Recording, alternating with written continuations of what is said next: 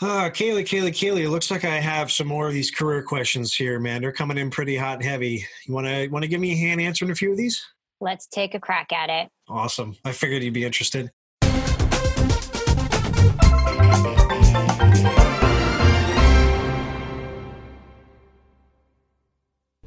Okay, I don't think this person gave me a full question. Jonathan writes, managing people. I don't know. Managing people. I don't know what that is. Managing people.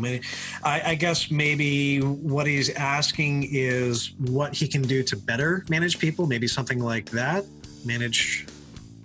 Yeah, let's see if maybe we can try to help him out here. So what would be some ways you think that people can learn to better manage people or just be a better manager in general? What do you think?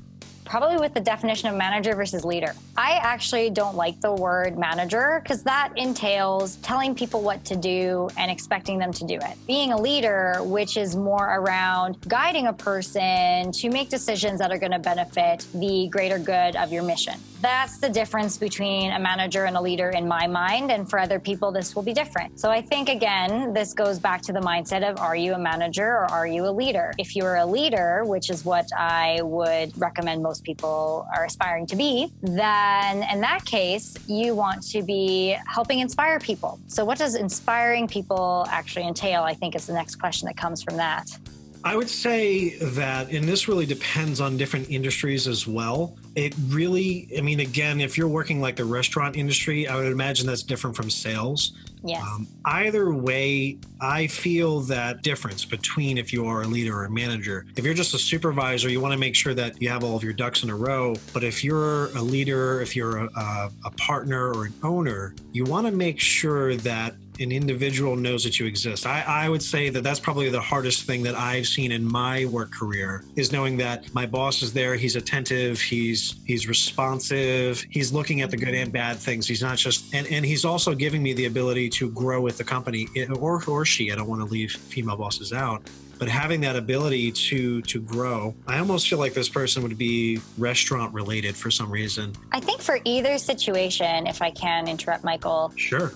There is an element of trust and communication that it boils down to, whether you're considering yourself a manager or a leader. Because if you're not communicating your expectations effectively to the people beneath you, below you, adjacent to you, above you for that matter, they will not know what success is. They will not know what collaboration looks like unless you spell it out for them in the context that you're working in. Step one is you need to communicate effectively what those expectations are, what success looks like, the why behind the question. If you're asking someone, I need you to go over to table 4 and clean up the mess because is the important part, because Susie Q dropped her milk all over the table. You need to have that because. You need to have that why behind the action that you're requesting to help people buy into it. And that's where the communication comes in. And then the trust that the reason you're asking for it again is for the greater good of the organization, of the team, to reach that definition of success that you've already communicated. The trust piece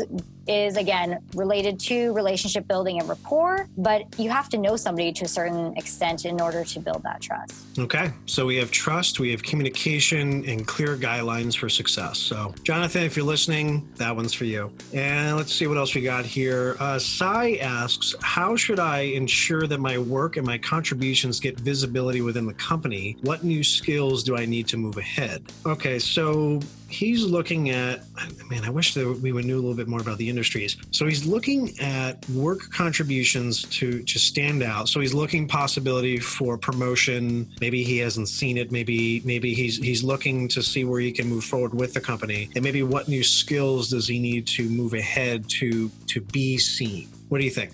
Wow. Again, it is quite difficult to provide sound advice without understanding the industry that he's a part of, what his team's like, what his manager's like, et cetera, et cetera. However, I think there's always something we can do, and it's about focusing on what you control in that scenario. What does the promotion system look like at your organization? If you don't know what recognition looks like where you're working, ask somebody, ask your manager, how do we reward people for good work in this place of business? Or ask your HR person, what does reward and recognition look like at this company? What's the reward and recognition policy. There usually is one if you're at a larger organization. And that will give you a guideline of what you can control in the equation of promotion, recognition, and what success might look like for you at that company.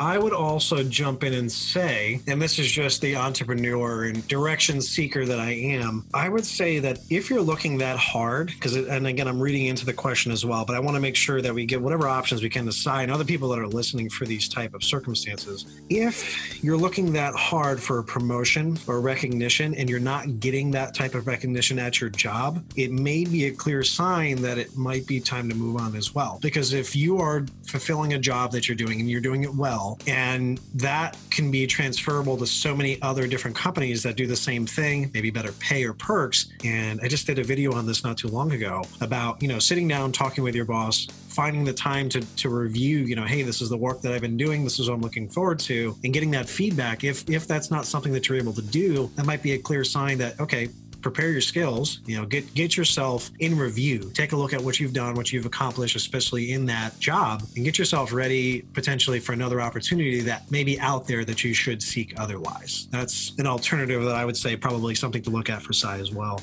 Yeah, if I can build upon that for a minute, I completely agree that at some point you have to decide if the cultural fit is not there, right? So if you thrive in performance-based cultures, you want to be recognized for your success, but the organization you work for isn't aligned with that, that might be an opportunity for you to cut your losses and move on to a place that would make you a lot happier and would recognize you more effectively in the long run. The other piece is that you also need to do kind of a holistic assessment and hold the mirror up to yourself in that process and figure out kind of if it's an us or them scenario, because it might be simply that you haven't put your hand up and had that conversation with your manager, that you believe that your good work should be enough to speak for itself. But if your manager has a lot of competing priorities, maybe has a large team, whatever the case may be, unless you sit down with that person, your manager, your leader, whoever is that decision maker for that promotion or that recognition, unless you tell them what you've been up to and how it's been making an impact, they might not even realize how great of a job that you're doing, especially if no news is good news in your team. So I've worked in cultures like that where no news is good news. That means nothing of turmoil has come up, that you've been handling your desk by yourself. That's good news. But unless you tell your leader, in order for there to be no news, I've had to do these 15, 20 awesome things, maybe they just needed that extra information. I like that. That works as well. Sai, you got one or two different directions to go in. If either of those work for you or anybody who has that similar situation, there you go. Alrighty. Well, Kaylee, I think that's all we have for right now. I do appreciate, again, you helping with this. This is... Thanks, Michael. It's been a pleasure. Thank you. Have your own recruiter or candidate story that you'd like to share with us? If you're listening on YouTube, comment below. Otherwise, feel free to email your experience to ask@recruitimentary.com. You can find our full conversation of this episode on YouTube at youtube.com/recruitimentary. Thanks for checking out this episode, and feel free to like, subscribe, and share the content.